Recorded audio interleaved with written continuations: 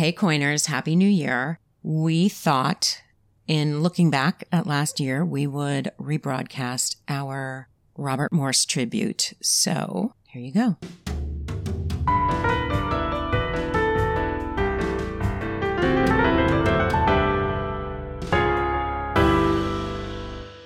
Welcome to a special sort of sad and tribute-y edition to They Coined It. I'm Roberta Lipp. I'm Dan Jasper. And we have with us Deborah Lipp, my sister. We are going to talk about Robert Morse. Well, I just, woke up. It's not the kind of thing that you can say you're shocked by. He's 90 years old. He's had a lifetime in the public eye. So one day this was bound to happen. And so of course it did. But, it's just, you want to remember the guy for his wonderful moments on this show. It's just amazing. Now he, I think for a generation, at least older than me, I'm going to say older than you guys as well, Broadway and the whole career that he had, prior to, as a young man, I'm not that familiar with, to be honest. I never was. I knew the name vaguely from How to Succeed in Business, but not much more than that. I don't know if you guys had a different reference point. I'm going to say I can't remember a time when I didn't love him. Like, I think I was bred to. Deb, what do you think? Does that sound right? Well, How to Succeed was never one of our parents' favorite musicals. We didn't have the records. Right. There were certain musicals that were just go-to in the family, and that wasn't one of them. But it's a Frank Loesser musical. And I personally adore Frank Loesser. I think he's one of the great wits of musical theater. And when it was cast in Mad Men, it was treated very much like it was like an inside joke, like a breaking the fourth wall, because of that role. Because the subject matter, the satire of Madison Avenue business in the late 50s, early 60s. Right. The movie was 1965, so the Broadway show was, I don't remember what year, but slightly earlier. Although the company that he worked for was not an advertising company, it was manufacturing. But the idea of satirizing it was so visible to anybody who knew him that it was very much talked about. In season one, when he was first on the show. Someone who's relevant to the period of the show. Well, it's like in real life, it's like a joke, like it's self-referential. Yeah, I mean, exactly. Matt always said he wanted a luminary. That was the word he used, right? To play Bert Cooper. But I had the same reaction. I think that was a widely had reaction. That's a phrase. Which is, it was the fact that it was Robert Morse was this kind of wink to the subject matter, we are doing a show about this subject matter. Where I knew him only vaguely, was, and I was a high school ager then, he was in the one-man show True. Right. And won the Tony. Yeah, and and that did not have a long run, but it was big news that he was back on Broadway. I remember that as like, oh, here's a guy who, did something, years ago, and him being back on Broadway in and of itself is a thing. But that was about it. It exists. It was, I think it was a PBS production of the filmed version of the show, and I watched it many times. It is as you said, a one-man show, fictionalized version of what could have been Truman Capote's last night alive. And it's so compelling. And it won the Emmy. It won the Tony and the Emmy. Yeah. Yeah. And if you're going to do a show like that, you're burying yourself in the character, of course. So It wasn't exactly, you wouldn't necessarily know Robert Morse's work from that. Not that I saw it, but in general. The great Michael Musto posted today. He says, so adorably social climbing in How to Succeed in Business Without Really Trying. So game in way out there dark comedy flicks like Oh Dad, Poor Dad and The Loved One. Adorably adulterous in one of my favorite films, A Guide for the Married Man. I forgot about that one. Brilliant as a conflicted Capote in Broadway's True. And of course, you can add Wicked. I God, he was part of Wicked, Mad Men, and a million other credits. I loved this line. No one played lovably naughty like he did with dimples for days. R.I.P. to the comically inventive Broadway biggie, Robert Morse. Morse, sorry. That Morse was not part of what Michael Musto wrote. Lovably Naughty is great. Isn't that great? Yeah. I just found out today reading his, various obituaries, he originated the role of the Wizard of Oz in Wicked and quit before it went to Broadway and was replaced by Joel Grey.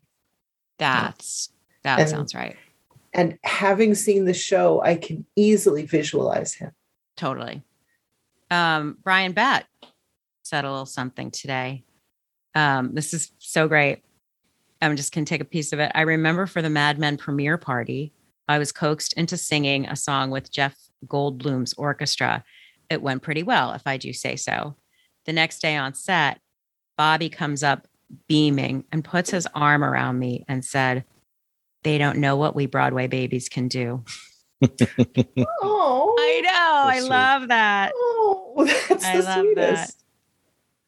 He said, "I'll be your lookout anytime you want to sneak a cigarette in the men's room at the Emmys, my friend. Good night, sweet prince, and flights of angels sing to thy rest." Anyway, I loved that. That was touching. Yeah. So, Mad Men. Well, yeah, I don't know if there's a handful of these actors where they seem to have two signature, type characters or roles or what have you, but they, with Mad Men as opposed to Broadway, where you probably see it once and that's it. We got to see him not quite on a weekly basis, but recurring frequently on the show. And so this was that was my entry point into his world and his talents. And I think it might not have been season 1, maybe it was season 2, but Matt Weiner talking about the character of Bert Cooper. He kind of, I think he let the rosebud slip of this character where he was like, he goes, keep in mind, everything Bert Cooper does is to keep everyone off balance. It's about control. Every single thing is about having an upper hand, the shoes off and the eccentricities and the Japanese pornographic artifacts, right? All of it exactly is all about, having a home field advantage of some kind. I don't think Matt used that word. That's mine, but you get it. Yeah. It was about that he had the power to do that and you didn't. Yeah. And he was going to leverage and it. I can make you be barefoot. I can have porn, you can't. Right. Totally. But under this sweetness and the smile and the geniality of this eminence grisee, who you don't think who you wouldn't think has a dagger underneath the suit vest, but he does. Yeah, but no balls. I was gonna say he's all dagger, but you're right. No ball dagger, no balls. There's our tribute. Good job, us. But the tribute, what I want to say, I just been thinking about this as we started, is there. What Brian wrote was beautiful, and what Michael Musto wrote was beautiful. But Matt Weiner created the tribute when right? he created the Best Things in Life Are Free song and dance number, which was a perfect callback to How to Succeed, and served as Bert Cooper's obituary. He created the most perfect, most loving tribute to Bobby Morse that could possibly exist. It's really spectacular. And it really, that was what you are saying was clear in that moment. For a show that's wrapped up in consumerism, that's entirely about consumerism, right? The moon is free. Here's all the things you don't have to, that you can enjoy without paying for them, or so to speak. The song itself is an ode to the feel of consumerism, or even the turning away from it, as it were. I think it's just the choice is just evidently beautiful. Yeah, no, what I was going to say is I think I remember thinking at the time what you just said, Deborah. Which is, this is it. You're never not aware that this is an old man on that show, and anybody can die at any time on a TV show. Pardon my background noise. Yeah, it could be Livia Soprano, and then you have to write the show around. Yeah, I remember thinking a number of times in the last 3 seasons that he might not make it to the end of and of course he didn't make. Well, he kind of did, I guess. Waterloo is in season 7, right? Something like that. Yeah, it was in the last season, so he did make it to the end of the run of the show, basically. He also, I've wondered for a while. He when I first got on Facebook, he and I were Facebook friends. And then I noticed, you don't always notice when somebody disappears. It takes a minute, takes a year or something. You're like, wait, haven't heard from him in a while. And he was active and busy on social media. And then he stopped. And I've wondered about his health for quite a few years. And I don't know what happened, but again, he was 90. The guy was 90. And he had a hell of a few careers inside his career. I think I think it's permissible for those in their 80s to fall off the Facebook. Yeah. No, I wasn't. The frequency of posting is gonna, it'll drop a little. No, he was bragging on his grandkids and stuff. It was adorable. It was really adorable. That's awesome. And there was one time I was supposed to meet him. There was one of the events at one of the things, and that one I ended up bailing. I don't remember why, and I always was disappointed that I never had a chance to meet him, because we did have, some behind the scenes rapport. So I would, that would have been great. But you can count on one hand the number of people in Hollywood, Broadway, show business that no one has a bad thing to say about. Again, not being of my time or generation, or his most notable work, not being aware of it, but coming into it with later on with Mad Men, never a single breath of negativity about the guy or anything bad to say about him, ever, not a whisper. And the quadruple threat, right? They talk about EGOT, and obviously he's not an EGOT winner, but he was in Broadway, television, movies, and singing. He was the full complement of a star. And he was a star, like he was a Broadway character. He was one of these characters that broke through, that there's a lot of discussion today about, do those break through? Are they allowed to break through anymore? Everybody's got to have this kind of a voice, and they have to dance perfectly. And, it's come up around Beanie Feldstein, right? It's come up around the Funny Girl revival.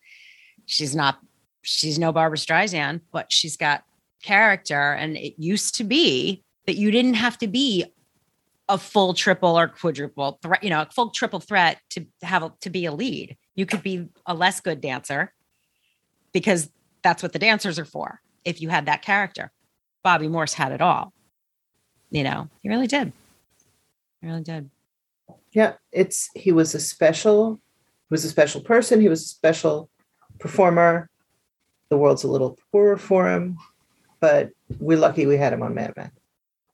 Back to the show just 1 second. I loved that quality that he had, and it was the writing and his delivery in combination of when he was prominent in a scene, it meant something.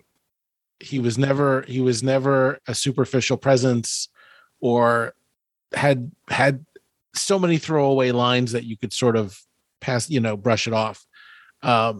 If he was front and center, if he was full screen on a one shot, it really meant something.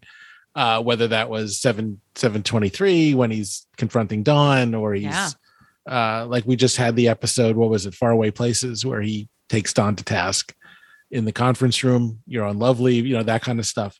It was always with a purpose, and that was obviously great writing. You can't discount that, but his Bertness always shone through, which was awesome. Can I just also applaud the beginning of season 4 where they keep referring to Bert's office, and you're 4 episodes in before you realize they mean the men's room. It was like we just did it. It was more like 7. It was way deeper. Yeah. It was wild. He was still sitting in the lobby. He's sitting around in the lobby, and they keep saying Bert's office.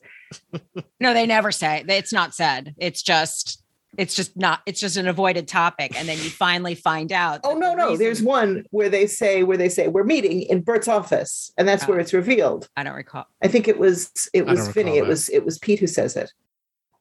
Could be. I don't remember seeing it. I got nothing.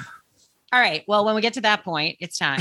Thank you. We will footnote Deb on that for sure. Thank you both for doing this so last minute and spontaneously. Thank you again, Coiners, for your patience with our little hiatus. We will be back sort of soon. We will. We're back when we're back. And, thanks for inviting me. Thanks. Yeah, you're welcome. Thank you, Deb.